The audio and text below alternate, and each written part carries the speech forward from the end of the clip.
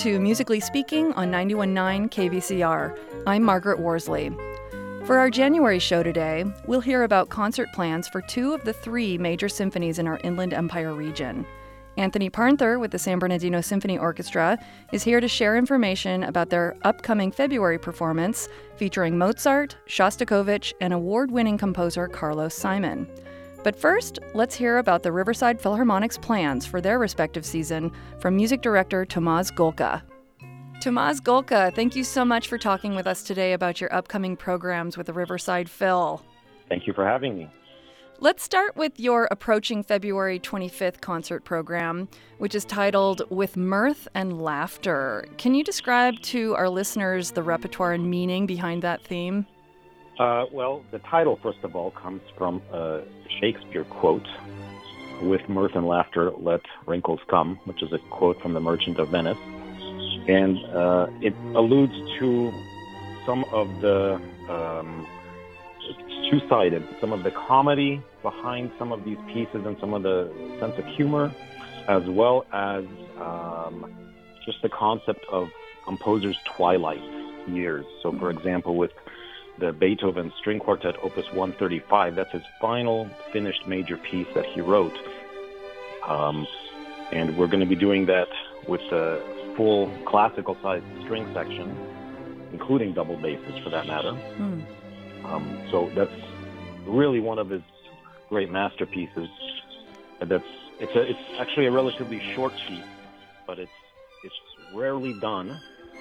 And I think that there's a certain power to it that comes from playing it with a full string section rather than just a string quartet.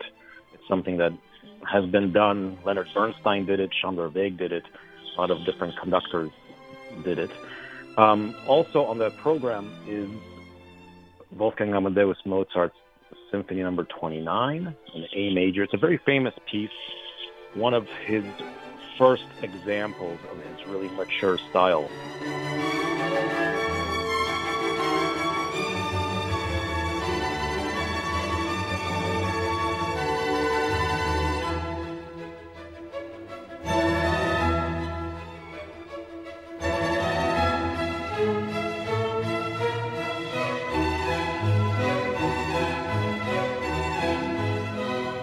People oftentimes think of Mozart as this young, precocious genius that was just writing masterpieces from age 7. I personally don't think that's the case at all. I think, yes, he was writing music, but I don't think he wrote anything even relatively close to a masterpiece until he was about 17 or 18, as opposed to a composer like Mendelssohn, who was writing masterpieces at like 12. Yeah, you got to acknowledge the process. Yes. So this 29th Symphony is really one of Mozart's early, just gorgeous pieces. And as in every single piece of his, there's, no matter how touching the music, he's never far away from a sense of humor. So there's always kind of a lighthearted quality to it. Yeah. Also on the program is one of my favorite historical figures in music. That's the composer Saint-Georges, Joseph Boulon Chevalier de Saint-Georges, to say his full name. And he was a black composer from Guadeloupe.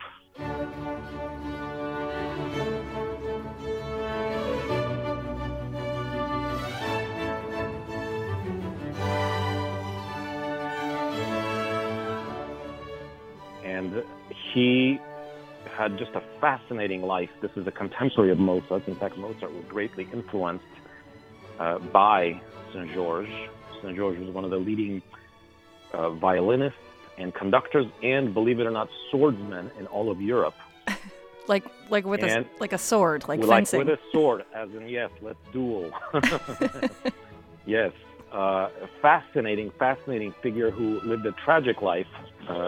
Needless to say, Europeans were not necessarily, for the most part, open to a man with dark skin being among them as an equal, even though he was not only an equal, he was beyond most of them in terms of skill and intelligence and just so many things. A fascinating, wonderful person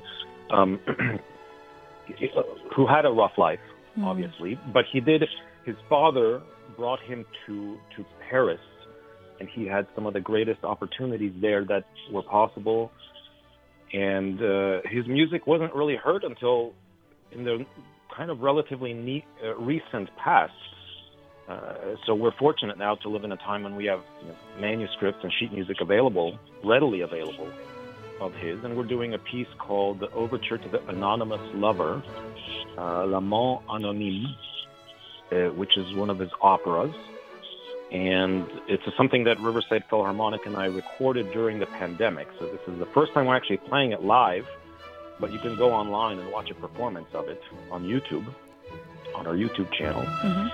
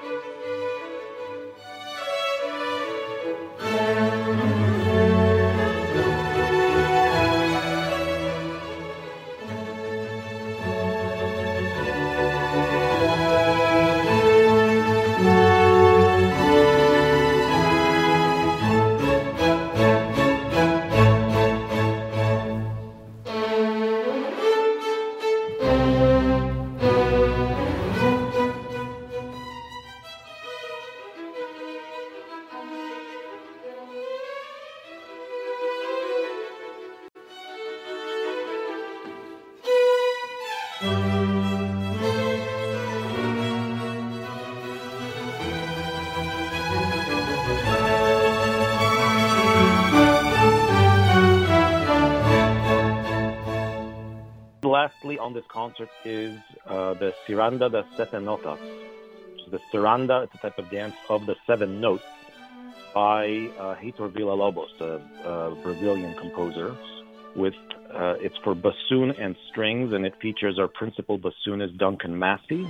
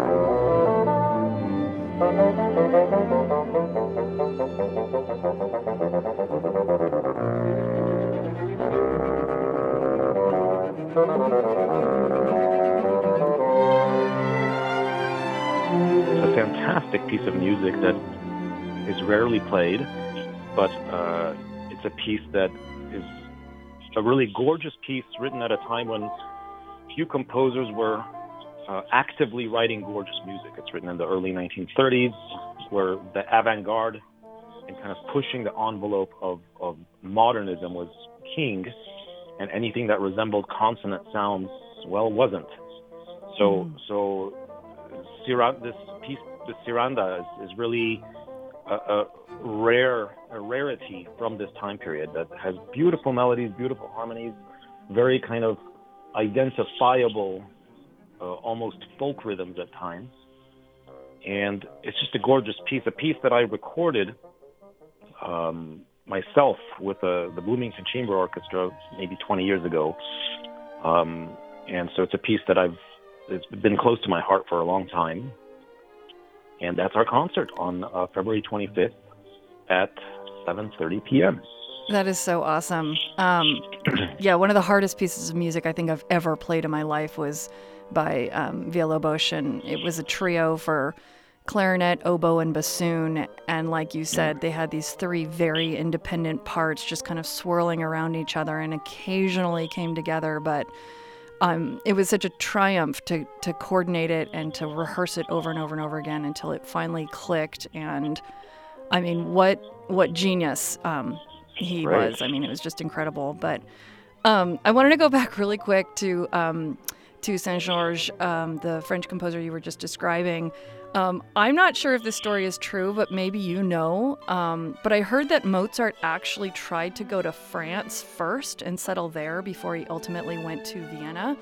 And the French were like, nah, we're good. We've got this guy, but good luck. So Mozart ended up going to Vienna. I don't know if that's true or not, but have you heard that? Well, I don't know about that. I mean, it certainly could be true. It could be true. He was Mozart did go to Paris specifically, and I know that he heard pieces of Saint-Georges. He saw him conduct, perform, and there are very specific quotations in Mozart's music where he, I mean, let's say kindly borrows, quote unquote, some melodies that are very, very similar to Saint-Georges. Most notably, there's the second movement of his Sinfonia Concertante for violin and viola. The theme is very similar to I believe it's one of Saint-Georges' violin concertos. Oh, wow. The last movement of the overture we're playing is sort of in three movements, and the last movement has a little bit of one of Mozart's symphonies as well. And in fact, one of the motives in that last movement is also very similar to Beethoven's Eroica. Oh my goodness. Movement. So I have a feeling that Beethoven himself was also influenced by him. And it's very unfortunate, through world history, as we now know, that because he was black, he was not given the attention and limelight that he deserved. I mean, Saint-Georges. But I think that if all things being equal, we would certainly know this name because I think he was incredibly influential on a lot of composers, and his pieces went beyond just single performances of his pieces. It was something that some of the most famous composers of the day heard, were influenced by. It wasn't necessarily that they were stealing motives. It was that he really had very powerful Saint-Georges had very powerful stylistic tendencies. His melodies were very kind of natural and flowing, and I think that it really influenced Mozart and quite possibly Beethoven. So as far as the situation in Paris, I don't know. I didn't know that Mozart had tried to come to Paris before he went to Vienna. But what I do know is that Saint-Georges did have a bit of a rough time there. He was supposed to take he did have a music director position of one of the important ensembles there, but he was offered a music director position of the big opera house in Paris. I don't remember at the time what it was called. And he was going to get it because he was a fantastic conductor and the orchestra loved him and everybody respected him, except there were three very, at the time, famous sopranos who just were offended by the fact that this could possibly be offered to a black man. And they did everything in their power to stand in his way, and he ended up not getting the position. And they sort of, leveraged their fame and their careers on the fact that absolutely we won't perform here anymore. And sadly, he didn't end up getting the position, which was a real shame because he really was an impeccable conductor and a violinist and a composer, and he would have really had even more opportunities had he been given that position. So things like that did happen to him, as you might imagine they would. But he did perform a lot, and people did get to hear his music at the time. Yeah, no, that is a shame, and but his music prevails. And thank you for programming him. He should be known just as well as Mozart, given that genius and the beauty of his music. So I'm so glad that the Riverside Phil is going to play this wonderful piece of music to the anonymous lover. So if you don't mind, I'd like to ask you about the rest of your exciting 2023 season. Can you give us an overview of what audiences can hear when they show up at the Riverside Phil? Yes, absolutely. Well, one of the concerts that we're very excited about is on June 10th. we have a concert which is called Adelante, Celebrating Latin American Heritage. And it's a concert that we're sort of collaborating with the Cheech on. Nice. And it features a lot of music both by Latin American composers and about Latin American subject matter. So we're doing the symphonic dances from West Side Story by Leonard Bernstein. Mm-hmm. We're doing a piece called Three Latin American Dances by Gabriela Lina Frank, one of the really top composers in the world.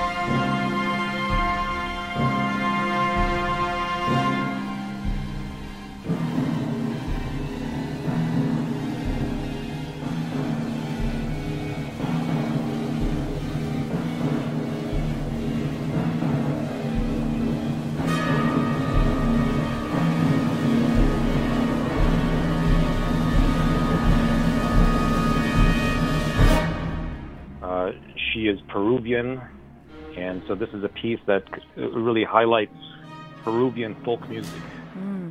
And I mean, she is really something. She is, I believe, right now she's composer in residence of the Philadelphia Orchestra. So she really gets played by some of the greatest orchestras and opera houses in the world. I think San Francisco Opera is premiering her opera right around the time that we're going to be playing her Three Latin American Dances in Riverside in June. And then that's the first half of the concert. And the second half of that concert is going to be with a guitarist / vocalist, Jose Garcia, who is just fantastic. He is, and that's going to be Latin American songs. It could be Sinatra, some Gypsy Kings, things like Guantanamera, La Bamba. And I've performed with him before, and he's just absolutely sensational. So we're looking forward to him joining us with Riverside Philharmonic. And all of that will be Saturday, June 10th at 7:30 p.m. at Riverside City College Coyle School for the Arts. Wow, that sounds like an incredible program. I've got to ask, because there's so much excitement around the Cheech that just opened up last year. Can I ask what they're doing or how that collaboration is working? Well, I think it's been a little bit fluid because we originally were going to do this concert right at the time when the Cheech was opening. And then because of the pandemic, things got a little bit derailed. So this is, if I remember correctly, I believe this is to celebrate the 1 year anniversary of the opening of the Cheech. Oh, fantastic. That'll be great. And then listeners can go to both, and you're all downtown there, so that'll be awesome. Yes, exactly. Cool. All right. And then you've got another concert coming up in July, right? We do, and we're very excited about that one. That's a concert that we have done every year for, I don't know the exact number of years, but something like 20 years at least. And it's called the Concert for Heroes, and it's a concert that we do every year, minus 2 years during the pandemic that we didn't do them. But other than that, it's been every single year. The night before the 4th of July. It takes place at Riverside National Cemetery. It takes place at 7:30 p.m. If you've been to Riverside National Cemetery, it's right there there's a lake in the middle of it. There's a amphitheater right next to the lake, and that's where we are. And, every year it's something like 7,000 to 10,000 people are attending this concert. It's really extraordinary. People sit out on the lawn. And of course, there's the amphitheater itself has seats, but many people choose to kind of make a picnic out of it. So they go and sit on all sides of that water, even if they're on the opposite side of the little lake from us. You can hear the music just fine. And there are fireworks, and there are airplanes that fly, military planes that fly overhead. It's something it's the brainchild of Mike Goldware, who created this concert many years ago. It involves acknowledging and celebrating veterans from various wars. When I was first starting to conduct this, there were veterans from the Second World War.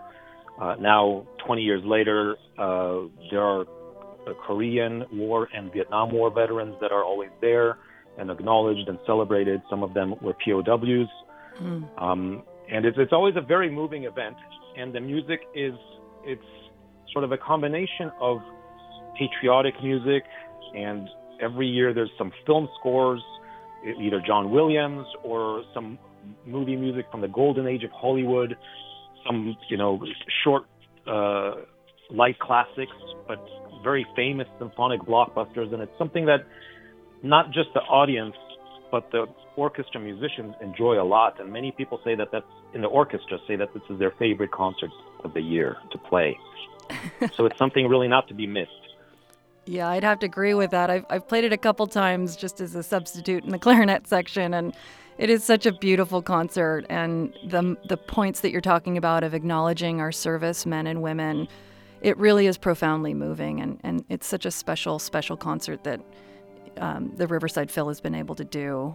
So I'm so glad you guys are continuing the tradition. Thank you. Well, one last question. Where can listeners go for more information or to buy tickets to the Riverside Philharmonic? Well, there are several ways. First of all, you can visit the Philharmonic website, which is riversidephilharmonic.org, or you can call the Riverside Philharmonic phone number, which is 951-787-0251. And, of course, you can buy tickets right before the show at the hall. Maestro Tomasz Golka, thank you so much again for your artistry and for all of the wonderful information on the Riverside Philharmonic's upcoming 2023 season. Thank you, Margaret. Websites and phone numbers mentioned in the show will be posted online with this episode at kvcrnews.org/musically speaking. We have to take a break, but when we come back, Anthony Parnther from San Bernardino Symphony will join us to talk about their upcoming season. I'm Margaret Worsley. This is Musically Speaking. We'll be right back.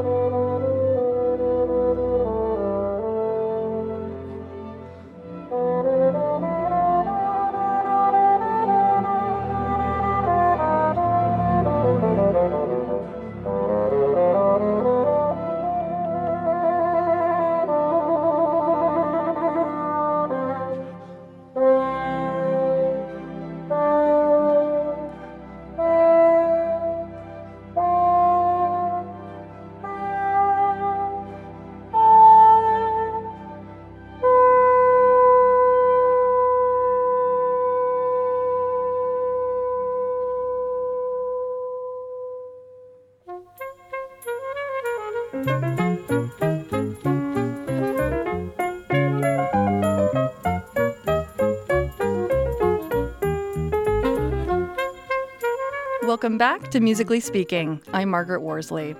Our next guest is Anthony Parnther with the San Bernardino Symphony, who's been the talk of the town of late with his incredible career, conducting at the Hollywood Bowl and working on motion picture blockbusters such as Encanto, Black Panther: Wakanda Forever, and Avatar: The Way of Water, amongst many, many others which we unfortunately don't have time to rave about. But Maestro Parnther happens to be the conductor of our very own San Bernardino Symphony, of which we're delighted to hear more about their upcoming 2023 season. Maestro Anthony Parnther, welcome back to Musically Speaking. It is so great to be back here with you, Maggie. And so thank you so much for having me on the show. And yeah, I'm happy to talk about our great orchestra. I am too, and I'm thrilled you could take the time to discuss this with us. We're going to hopefully get to a preview on the whole season of the San Bernardino Symphony's 2023 season in just a minute, but could you let us in on the concert coming up in February? The concert on February the 18th really focused a lot on what a lot of my musicians asked for. I sent out a poll to some of the core members and principal members about some repertoire and asked, so what repertoire would you be interested in doing with the orchestra? And I got a lot, and I do mean a lot, of Shostakovich's Fifth Symphony requests.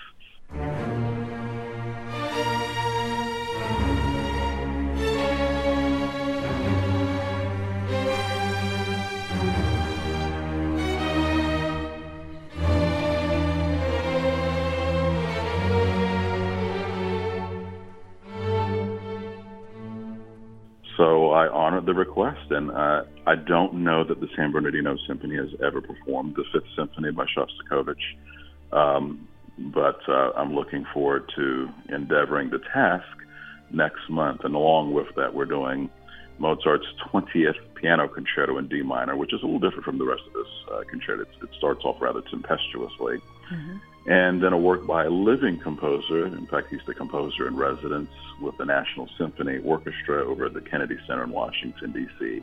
It's a new piece called Fate May Conquer by Carlos Simon. So I'm really looking forward to sharing that with our audiences. I'm so excited. And you nailed it. I'm most excited about the Shostakovich. You've been able to expand the orchestra, so the sound we should get should just be epic. When I inherited the orchestra, we were performing with a little over 36 to 38 string players, and this is the first time that we've mounted a full 60-piece string complement. So we were performing, large-scale repertoire with a rather medium-sized string, sort of complement. But we've continued to grow as an ensemble, and we've continued to grow, sort of our technical capabilities as well. Mm-hmm. And now we will be fielding, probably the biggest orchestra that we've ever had on stage at the California Theater. Yeah, and we can hear the difference. It's incredible. Okay, looking at the 2023 season as a whole for the SBSO, you are holding 7 concerts. Can you tell our listeners a little bit about each one?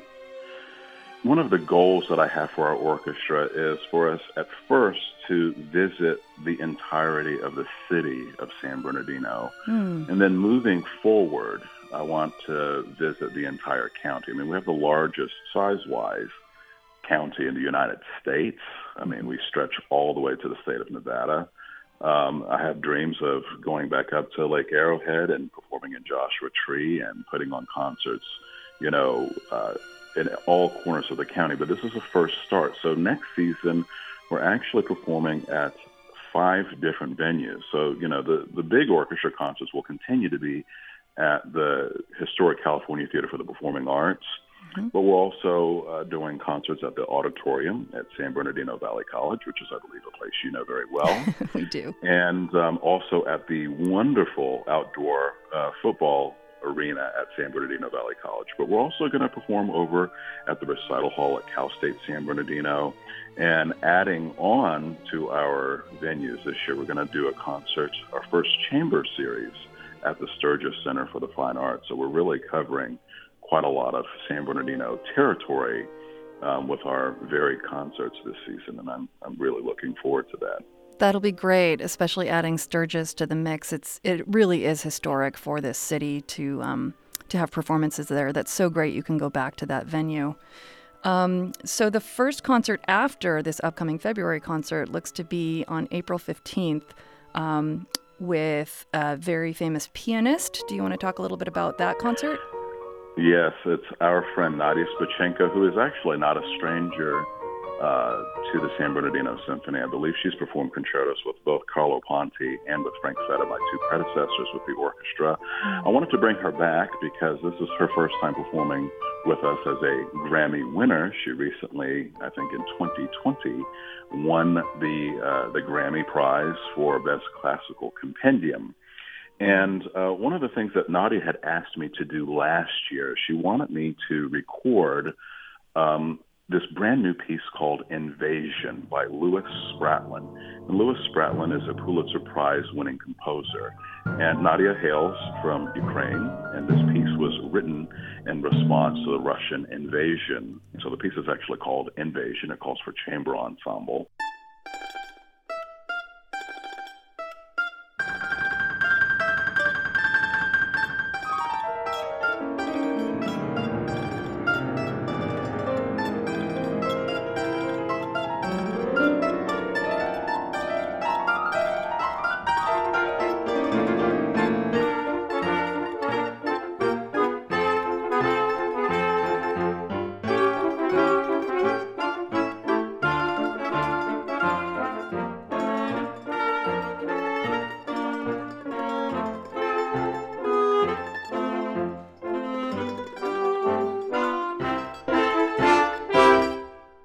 We recorded it in Los Angeles and entered it into the next Grammy cycle. And we've put together a concert that's really quite varied. She's going to play a little bit of the Beethoven Eroica variations. I'm going to play some Piazzolla with her. And we're going to do a couple of works by some living composers, including one by Dana Kaufman, who I believe will be at the performance. So I'm really looking forward to sort of the variety of the presentation in which Nadia is going to give us. That sounds very, very powerful. And any opportunity we get to hear you on bassoon is also going to be a wonderful, wonderful concert. Just that's a given. So let's see. Next up, on May 20th, you are, as you mentioned, San Bernardino Symphony is coming back here to San Bernardino Valley College, our auditorium, for some jazz. Yeah, I remember, just because I love informality with my audiences. I really like to break down, sort of the formal barrier between the musicians and the audience. And I like to just, frankly ask audience questions. And I said, how would you guys feel if we did a concert that was all jazz? And the audience, there was like 1,700 people sitting there. Mm-hmm. They give a rousing applause. So we responded by starting an annual jazz concert and added that to our season. So last year we were really blessed to have the fantastic Josh Nelson, and this year we're really blessed to have the incredible Joshua White. So Joshua White and his quartet is going to come to San Bernardino Valley College Auditorium, and they're going to perform the music of Thelonious Monk and John Coltrane. So it'll be an exploration of these two monumental jazz figures.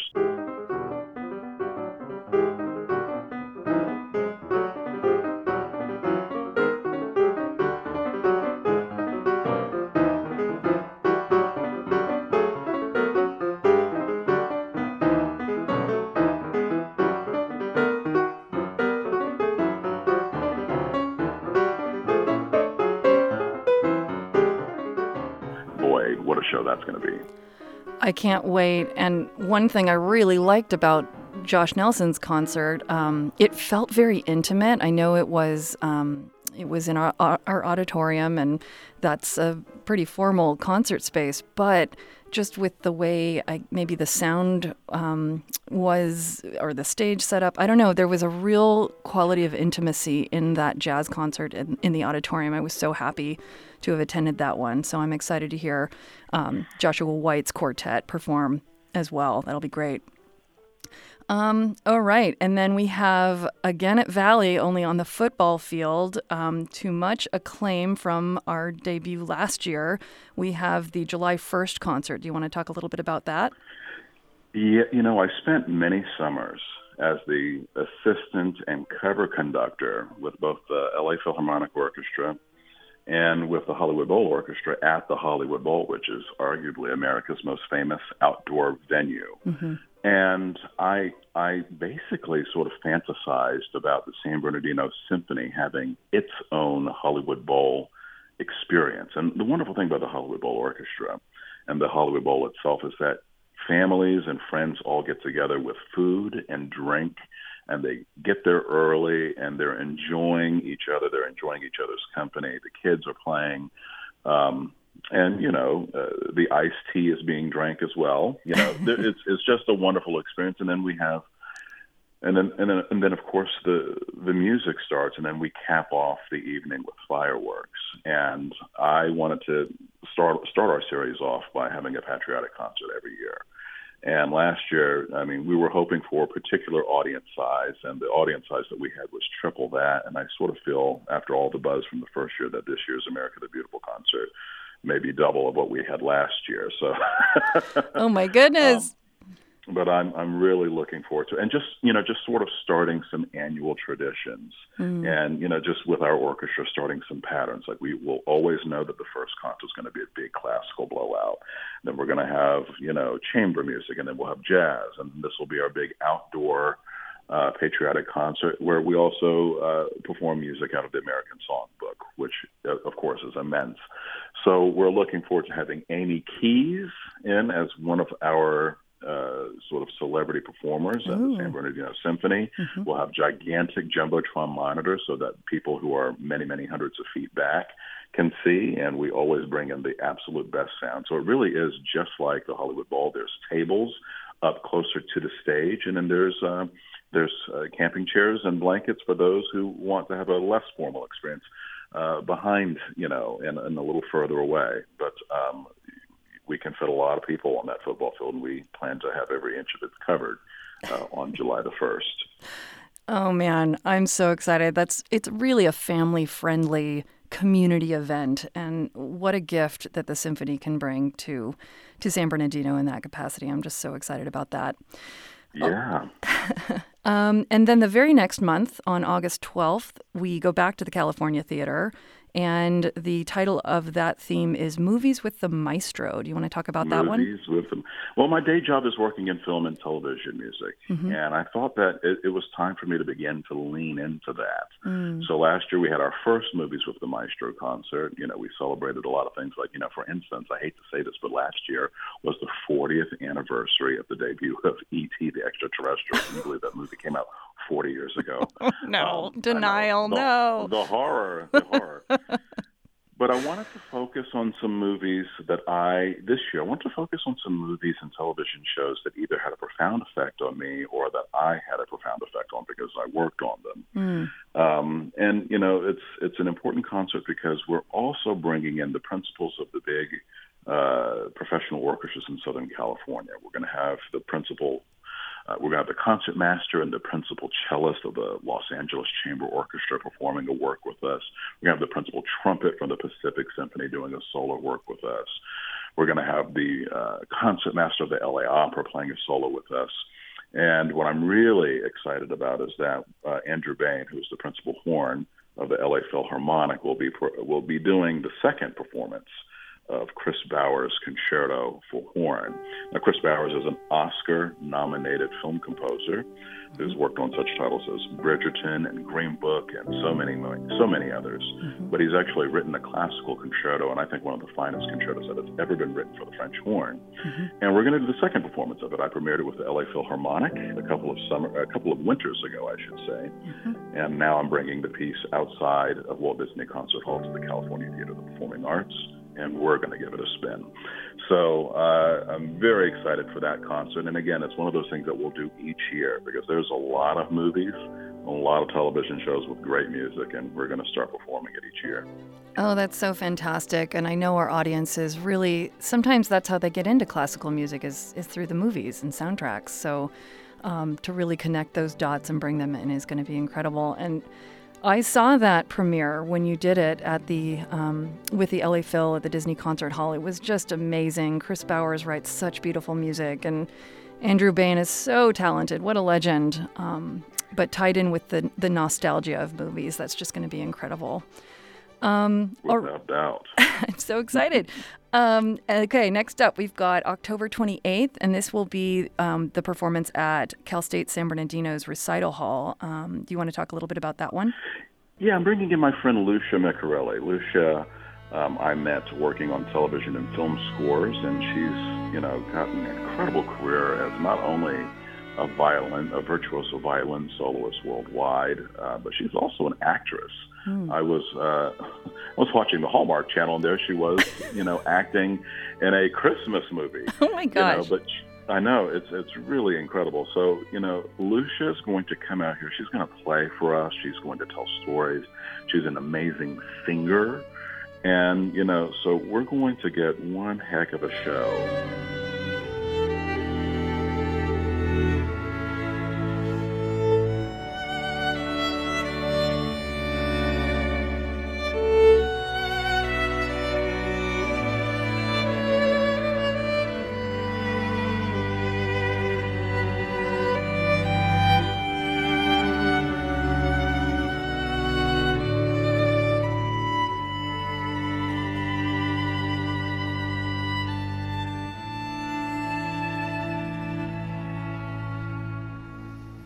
She's one of the best violin players I've ever heard in my life, and a deeply engaging performer. So I'm really excited for the show that she's going to give us, which will range from traditional fiddle music, a lot of Americana stuff, to straight up classical music as well. So everything from Vivaldi to who knows what. It's going to be quite a show. Well, I'm excited for San Bernardino to meet her. She sounds like an incredible entertainer. Absolutely. And then wrapping up in December, back at the California Theater, we've got a program titled A Christmas Festival. What are your big plans for that one? Yes, we have our annual Christmas Festival concert, and along with doing some traditional favorites, from the standard Christmas repertoire, we're also celebrating the 100th anniversary of one of the most important works for the piano, and that's Sergei Prokofiev's second piano concerto, which happens to be my personal favorite. And performing this will be our friend Rob Thies, who performed on one of the chamber concerts last year. So he did a small concert last year. Now he's doing a big concert with us this year. Now, Rob Thies is quite an acclaimed performer, and I'll tell you why. The first American ever to win a major competition in Russia was Van Cliburn when he won the Tchaikovsky competition, it was just unprecedented that an American could go to Russia, which we don't have exactly the friendliest, relationship with, and to win such a major competition. The second was Rob Thies. Wow! And what did he win it with? He won it with Prokofiev's second piano concerto. Oh wow! So it's a historic moment for us to celebrate one of the most important and arguably the most difficult piano concerto in the standard repertoire, and have the man who won the major competition in Russia on this very work in our hall. So it's quite a full circle moment for us to have Rob Thies come out and play this with San Bernardino Symphony. Oh, that's going to be just incredible. And it'll be, I'm sure, action-packed with lots and lots of other festive tunes.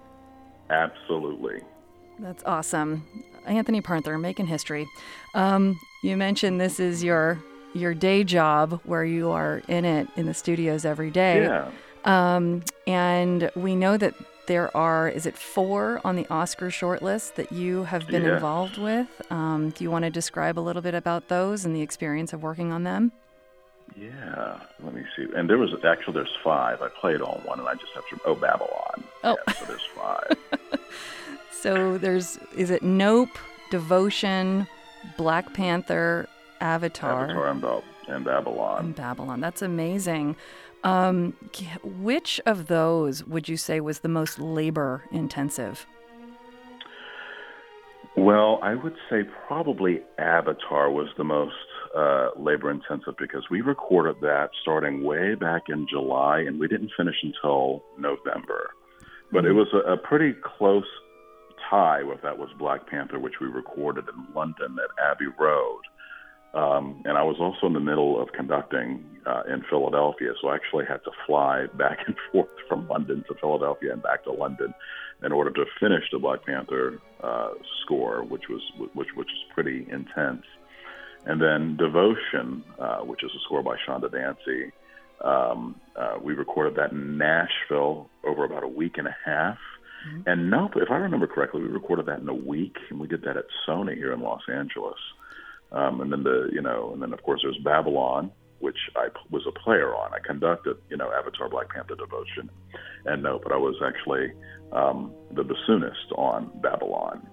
Awesome. And at least Michael Abels and Chanda Dancy, these are people of color who are having their music performed on the big screen. It just feels like glass ceilings are breaking, and we're finally starting to see a little bit more representation from people of color. What was it like working with Michael? Well, Michael, I have known about Michael for such a long time as a classical composer, and I was a huge fan of a lot of his choral works. I remember one day I was in the theater watching, I think it was Get Out. Mm-hmm. And normally, as soon as I hear one measure of score, I can be like, oh, that's Alan Silvestri, or oh, that's John Williams, or oh, that's James Horner. But I was like, this is unrecognizable. Like, I have never heard somebody use such a compelling and interesting set of instrumentation and voices. And I get to the end when they finally reveal who the composer was. I was like, Michael Abels. I didn't even know he wrote film music. Well, that was because it was his first film. Wow. Working with him, he's an incredible musician with very high standards and a fantastic ear. So it's great to bounce. It's great to really refine the product together. He's really an exceptional musician and composer. So it was a real honor. That's amazing. Yeah. I love when it's organic like that. That's amazing. And Chanda Dancy, I know you've been a huge supporter of her music for a long time. I remember going to Southeast Symphony concerts where she was there because you were performing her music, and now she's in the club. I mean, she's got her music being played for these huge soundtracks. That's got to be awesome to be a part of.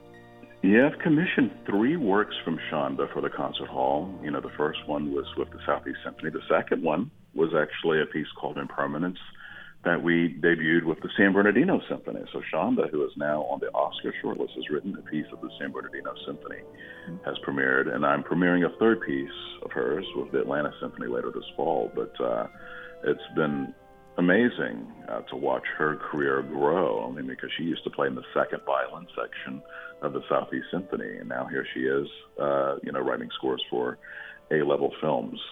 And it's been a wonderful journey to observe and be a part of. Well, thank you for all you do for your talented friends and for representation. This is so important. Absolutely. Thank you. Thank you for recognizing. One last question. Where can listeners go for more information or to buy tickets for the San Bernardino Symphony?